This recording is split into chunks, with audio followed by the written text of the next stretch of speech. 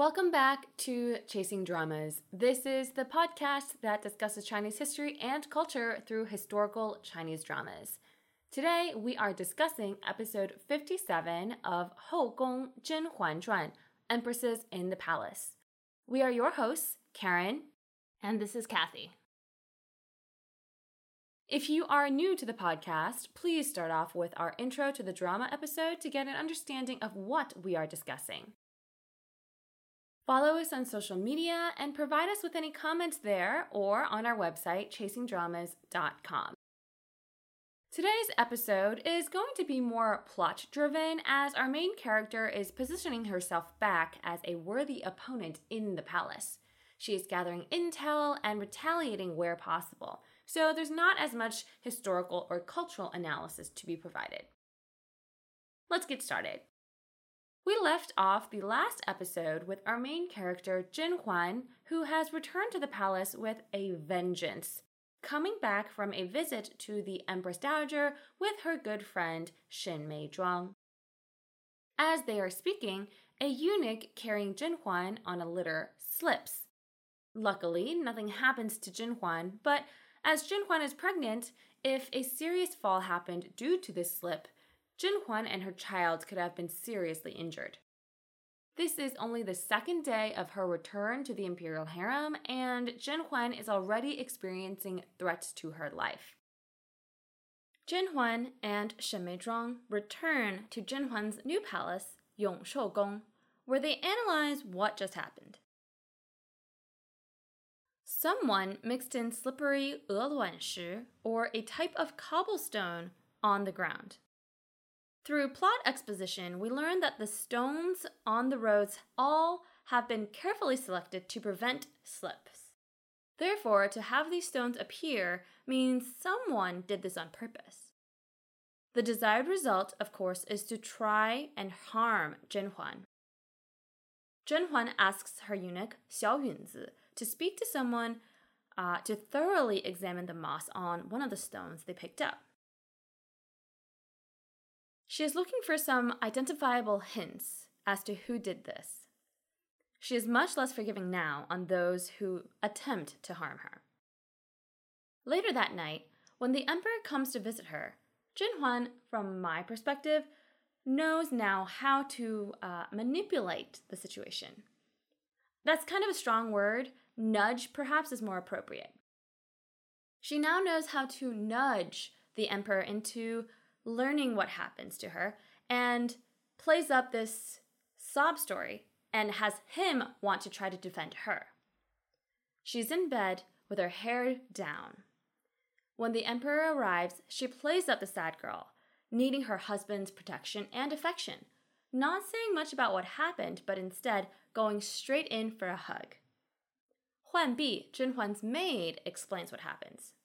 And the emperor immediately figures out that someone is trying to harm甄嬛.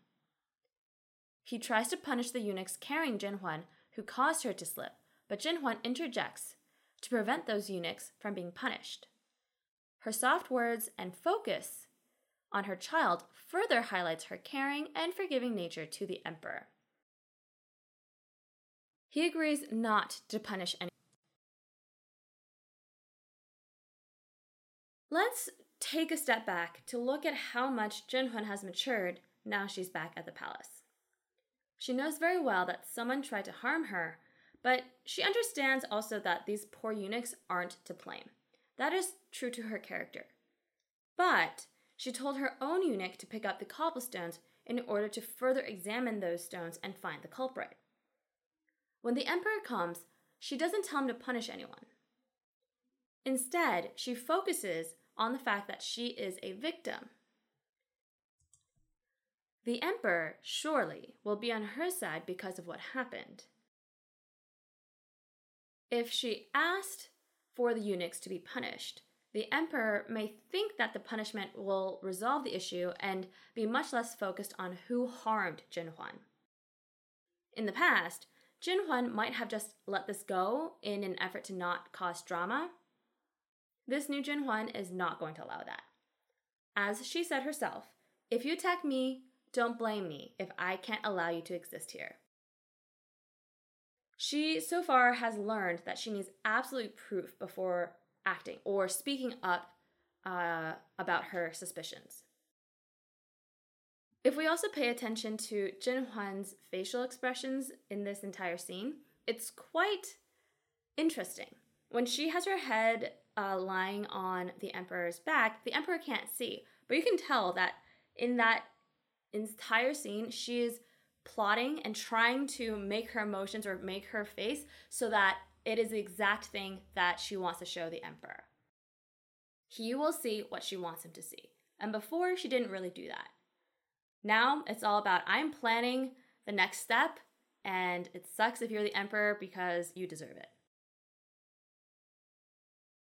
Zhen Huan's retaliation strategy takes fruit rather quickly. Her eunuch shares that the moss from the stone comes from a specific type of tree from the Shu area of China, which is more or less modern-day Sichuan. The only person in the palace who likes to grow this type of tree as a Chinese bonsai is Xin Guiren. Who is this Xin Guiren? Xin Guiren is one of the first women we've met in the imperial harem. She, along with Jing Fei, were in the very first court greeting with the empress all the way back at the beginning of this drama. She, at that point we already hinted at, was a victim of the empress's schemes and had a miscarriage right when we were first introduced to Xin Guiren. She isn't particularly favored by the emperor, but also doesn't make too much of a fuss. She is one of the older women in the palace now. Currently, she lives with Qi Pin, who is firmly a member of the empress's group. When Zhen Huan hears that this rock is probably from Xin Guiren, she sighs that it's unfortunate for Xin Guiren. She's been with the emperor for many years, but is still only a noble lady, whereas other people who have been in the palace for a shorter period of time have surpassed her in title. Zhen Huan at this point does not know if Xin Guiren is now also a part of the empress's group or not. She clearly has motives to work with the empress, but Zhen Huan cannot be sure. Just as they are talking, Qi Pin and Xin Guiren show up to pay their respects to Zhen Huan. Zhen Huan and Qi Pin have a rather pointed chat.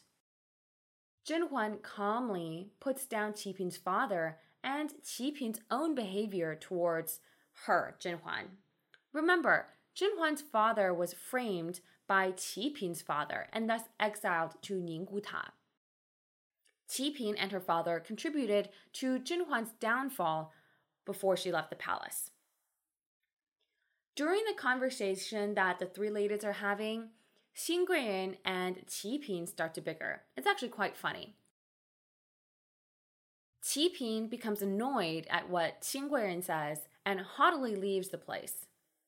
Quite a rude thing to do since Zhen Huan is still there, but at least this allows Zhen Huan to speak to Xin Guiren alone. Zhen Huan's current rank is a fei or consort, which outranks Qi Pin's rank of Pin. Xin Guiren shares that her current living situation is rather bleak. She is constantly belittled by Qi Pin, but cannot do much because Qi Pin has a higher title than her, even though she's much younger. Xin Guiren says that she wants to be an owner of her own palace. She will work with Zhen Huan for whatever she needs in the future. Zhen Huan at this point is still skeptical of Xin Guiren. She doesn't know if Xin Guiren was the one who tried to harm her earlier, so she tests her. Zhen Huan has a lovely bonsai brought out of exactly the tree that Xin Guiren likes. Zhen Huan mentions that the cobblestones in the bonsai were carefully picked as well. She had this brought out in order to gauge Xin Guiren's reaction. If Xin Guiren was guilty of harming Zhen Huan, she'd probably be more cagey. Instead, Xin Guiren is ecstatic at how beautiful the tree is and how wonderful the moss on the cobblestones are. She's not abashed at all at being sent this gift and gladly accepts it. This, or her behavior, indicates to Zhenhuan that Xin Guiran is perhaps innocent in this scheme. Also, when in the world did Zhenhuan have time to procure this bonsai and all of these cobblestones? She literally just learned about this right before the ladies show up. How would she just so happen to have this bonsai? This doesn't make a whole lot of sense to me, but we'll just go with it. Before letting Xin Guiran go, Zhenhuan asks about a red necklace that Qi Pin is wearing. Xin Guiran shares that this necklace was gifted by the Empress and she wears it frequently to show off her favoritism. The most important piece of information, though, is that this necklace produces a faint smell that is quite pleasant.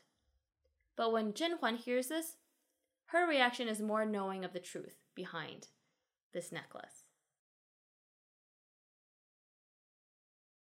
Later on, when Huan Bi asks about this necklace, Zhenhuan explains that it isn't just an expensive agate necklace as one would normally assume. It is instead a necklace made of shexiang or musk. There will be permanent damage to your reproductive capabilities the longer one wears that necklace. This material is very rare, so not many people have heard of it, and since everyone knows that the Empress was the one who gifted it to Qi Pin, no imperial doctor will tell Qi Pin the truth so as not to anger the Empress. It looks like even though Qi Pin seems to be favored by the Empress has prevented her from ever becoming pregnant. Once again, musk or this shexiang is the most effective birth control. We now have one more woman who is infertile due to close proximity to shexiang. We've said before that shexiang or this musk is the most important item in this drama. And here we have it, more proof. You'll recall in episode 46, if you go back to watch, when the Empress gifted the necklace to Qi Pin, An Lingrong was there. An Lingrong, for once in her life, was not self-conscious of not receiving this gift because she could smell what the necklace was made of. She actually raised a handkerchief to her nose to prevent inhaling too much of the fragrance. Remember, An Lingrong is a master at creating perfumes and fragrances, so she could smell immediately. But I must say, how does Zhenhuan have so much information about this necklace? Was it from a book? I feel like since coming back to the palace, she is like all-knowing of every devious scheme. Everything at least related to smell, she's like, I need to be on top of it. Well, the focus of this episode really is for us, the audience, to see each step that Zhenhuan starts to take, each trap she begins to set, to build her own faction within the palace, win favor from the emperor and the empress dowager, and most importantly, one by one remove her enemies. One main motive for Zhenhuan to come back to the palace was to seek revenge on those who wronged her father. In this episode, she begins her attack towards Qi Pin, whose father dealt the crucial blow against Zhenhuan's father. The first chess piece in her plan is her former maid, Pei. This maid was sent to Xin Guiran's palace when Zhenhuan left the palace 3 years ago. Zhenhuan learns that it hasn't been easy for her. This poor girl is often beaten, whipped, or yelled at by Qi Pin due to her association with Zhenhuan. Zhenhuan now requests for the girl to be her spy in the palace, to report to her the actions of both Qi Pin and Xin Guiran. This chess piece will be quite fruitful in the future. And what a change from Zhenhuan's behavior before. She originally was just like, let's keep to ourselves, let's not do anything. Now she's very purposefully planting spies across the palace so that she can learn and understand what is happening. One evening, the emperor chooses to spend the night with Xin Guiran after many months. She, of course, is very pleased, but Qi Pin is quite jealous and annoyed at this. What will this woman do? Well, apparently her trick is to scream quite loudly in the middle of the night, claiming that she's suffering from nightmares. She calls out for the emperor, and her ruckus wakes up the sleeping emperor and Xinguiren. Knowing Qiping's scheme, Xinguiren doesn't say much. Anything she says will be pointless anyways. The emperor, though, does indeed ditch Xinguiren for Qiping that night, and spends the night over there instead. Ugh, men. Can we all get a collective eye roll? News of the night's events travels fast to Jinhuan's ears the next morning. How that happens, it's kind of funny. I really don't know, but here we have it. She is eating breakfast with her now son, the fourth prince. The first reaction the boy, the fourth prince, has upon hearing this story is to say 蠢货, or idiot. Her mother is a little bit surprised at his response. He calmly explains, "Mother, this is a perfect opportunity for you to establish your reputation in the palace." She immediately understands his meaning. Jinhuan calmly orders her eunuch to send a bowl of 糙米薏仁汤, or brown rice jobs tears soup, to the suffering Qiping. Yes, I know, what the heck is jobs tears? It's a type of grain that's a popular ingredient in congis or soups. The fourth prince says that the soup doesn't need to be cooked thoroughly. Just lightly boiled is fine, which is not a good taste. And he says to make sure to bring huge bowls for her to drink. And hey, what do you know? This works. The eunuch arrives with the soup and cleverly says that the imperial doctors recommended this remedy. The emperor agrees and sort of forces Qiping to drink this soup. Qiping, of course, doesn't want to drink it. This soup is made with brown rice and jobs tears. Yes, there are medicinal properties to this, but the soup is also made with coarse grains. These are usually reserved for servants and livestock, not fit for a dainty concubine. It also definitely isn't very tasty. Under the watchful eye of the emperor, though, Qiping unwillingly gulps down several bowls of this. For Qiping, she cannot say no. This little scheme does not fool the emperor. He immediately goes to Jinhuan's palace to figure out her reasoning, like why bother with this girl? Jinhuan gives a very appropriate response. If the emperor continues to fall for these petty tricks, then everyone else in the imperial harem will do the same. There will be no peace in the harem, and it will give the emperor a bad reputation. Women like Xinguiren who haven't done anything wrong will feel shunned, while women like Qiping will continue with these antics. The emperor sheepishly agrees. She has a good point. Look at that. Just with this one little punishment, Jinhuan has staked her ground in the palace. On her walk with her friend Shen Meizhuang, Shen Meizhuang tells her that she is receiving praises from even the Empress Dowager. During this walk, out on the other side of the garden, Qiping is huffing and puffing about her bad luck. I personally can't help but chuckle. She starts bad-mouthing Jinhuan. The stuff she says is quite hilarious, such as, "Who does she think she is? She couldn't keep still in that stupid temple. I'm gonna show her."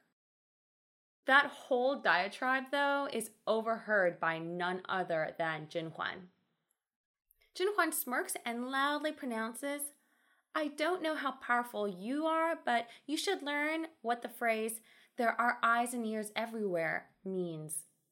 Qiping frantically looks around, trying to find A, where Jinhuan is, and B, hide from her. I died laughing. She's like stumbling around in these flower pot bottom shoes and just can't handle it because her hair is also everywhere. Or too big, at least. Jinhuan basically sachets away. The fourth prince, who is with his mother, is confused and asks her, "Why aren't you mad?" Jinhuan responds with a life lesson that I think everybody needs to go by. She says, "Don't waste your time and energy on worthless people or things." I'm actually quite impressed with this fourth prince. He was the one who immediately understood how to use Qi Pin's nightmares against her, and he's learning all of these methods to become a good ruler. We have to keep a close eye on this boy. A side plot that will continue to ferment is exactly how Zhen Huan handles the situation with Jing Fei and her firstborn daughter, the Princess Long Yue. Throughout the episode, we continue to see cracks forming between the friendly Jing Fei and Zhen Huan. Jing Fei loves Long Yue but knows Zhen Huan is her actual mother. They will have to part, but she doesn't want to. Zhen Huan stops by her old friend Duan Fei's palace. She is currently raising the Princess Wen Yi after her mother died. Duan Fei offers some pretty good advice. Don't rush this. Unfortunately, Zhen Huan doesn't quite follow this advice. The next time she sees her daughter, she immediately calls out for Long Yue. Of course, the child doesn't respond. The meeting once again turns sour, much to the discomfort of everyone in the scene.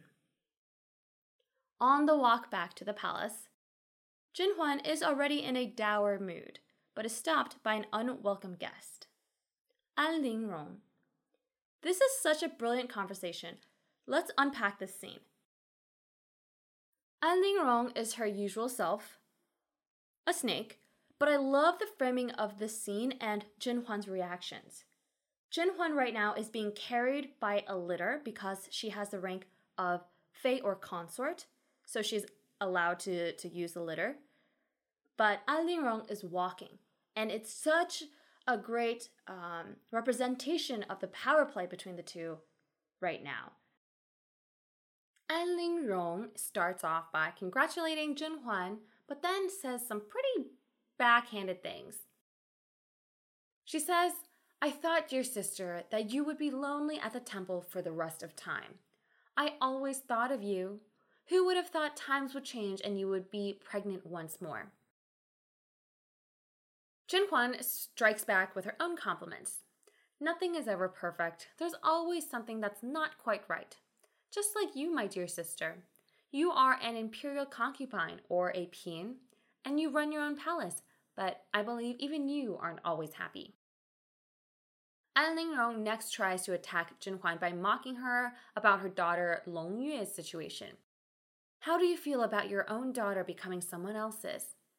This is quite lowbrow. Zhen Huan, though, knows exactly what An Lingrong is trying to do, but doesn't fall for it. Seeing that this attack doesn't work, An Lingrong next turns the topic to the recent incident of the eunuch slipping on the cobblestone. Zhen Huan responds with Xin Guiren has been in the palace for a while. She is trying to turn the conversation towards Xin Guiren. Right now I can't tell if Zhen Huan really thinks it's Xin Guiren or not, but she says Xin Guiren must have had something to do with it. An Lingrong, however, tries to direct the suspicion towards Qi Pin. This part is absolutely fantastic. Zhen Huan places one finger on her temple in a sort of mocking way and asks, "What beef do I have with her? Whatever her father did was to my father." Zhen Huan lets An Lingrong talk, and she reveals so much. Zhen Huan's stance here, though, is probably one of my favorites in the entire drama. She is such a badass with her side eye looking at An Lingrong. Zhen Huan is no longer pretending to be friends with An Lingrong. She knows that her former friend is nothing but a backstabber, and yes, she will say, "Dear sister," but that's it. The episode actually ends on a surprising note. An Lingrong warns Zhen Huan to be careful. She takes out a perfume sachet she claims was gifted by Xin Guiren. Zhen Huan takes one whiff, turns around, and coldly states, "I understand your meaning." There isn't much on the culture front today, so let's analyze a few of the encounters and Zhen Huan's reaction to them. First is, of course, that not-so-subtle attempt at her life with the cobblestones. The drama never explicitly tells us who actually did this, so let's go through the suspects one by one. The first person is Xin Guiren. All of the obvious clues point to her. First, she enjoys the bonsai from Sichuan. The cobblestones go with the bonsai. Second, she lives in Chuxiugong, where Jinhuan was passing, which makes it easy to place the cobblestones there. Third, which I think is quite shaky, she's only a noble lady and might want to remove Jinhuan to further her position in the imperial harem. In my mind, though, these really aren't actually motives. The signs are too obvious. Everyone will think it is her. She also seemed quite genuine in her reactions when Jinhuan was testing her. I'm going to say that she most likely wasn't the culprit. The next person is obviously Qi Pin. She lives in Chuxiugong. She hates Jinhuan and has enough money and power to put the cobblestones on the streets. She would know of Xinguaren's hobbies and likes, so it wouldn't be hard to place these cobblestones on the ground and have the signs point to Xinguaren. Upon first glance, this actually seems quite clever. You have all the signs point to Xinguaren, and if Jinhuan is suspicious, let's say Xinguaren did it. But upon further analysis, or if anybody thinks a little bit more, why would Xinguaren do this? This is so obvious. Qi Pin also actually has beef with Jinhuan. If anybody thought about this a bit more, they would probably conclude that Qi Pin did it. And this is the general consensus. The third person that I'm putting forth is actually An Lingrong. Why? Well, she's cunning enough to frame either Xinguaren or Qi Pin for doing this. She has disliked Qi Pin for a while, as evident through what the maid Pear revealed, and she can say this right now to Jinhuan to say, okay, watch out for Qi Pin because she's the one who did it, but who's to say it wasn't her framing either of them? I don't think she's really on the top of the list, but you could say that An Lingrong might have done this as well. When An Lingrong asked about the cobblestone incident, Jinhuan kind of turned her attention towards Xinguaren. Like I said, I couldn't really tell if Jinhuan really believed it was Xinguaren, but An Lingrong immediately offered up Qi Pin. Jinhuan doesn't say much more about this and just lets An Lingrong talk. But as we said, she has her hand or has her finger on her temple, and in my mind is kind of just like watching a show. Look at the framing of this as well.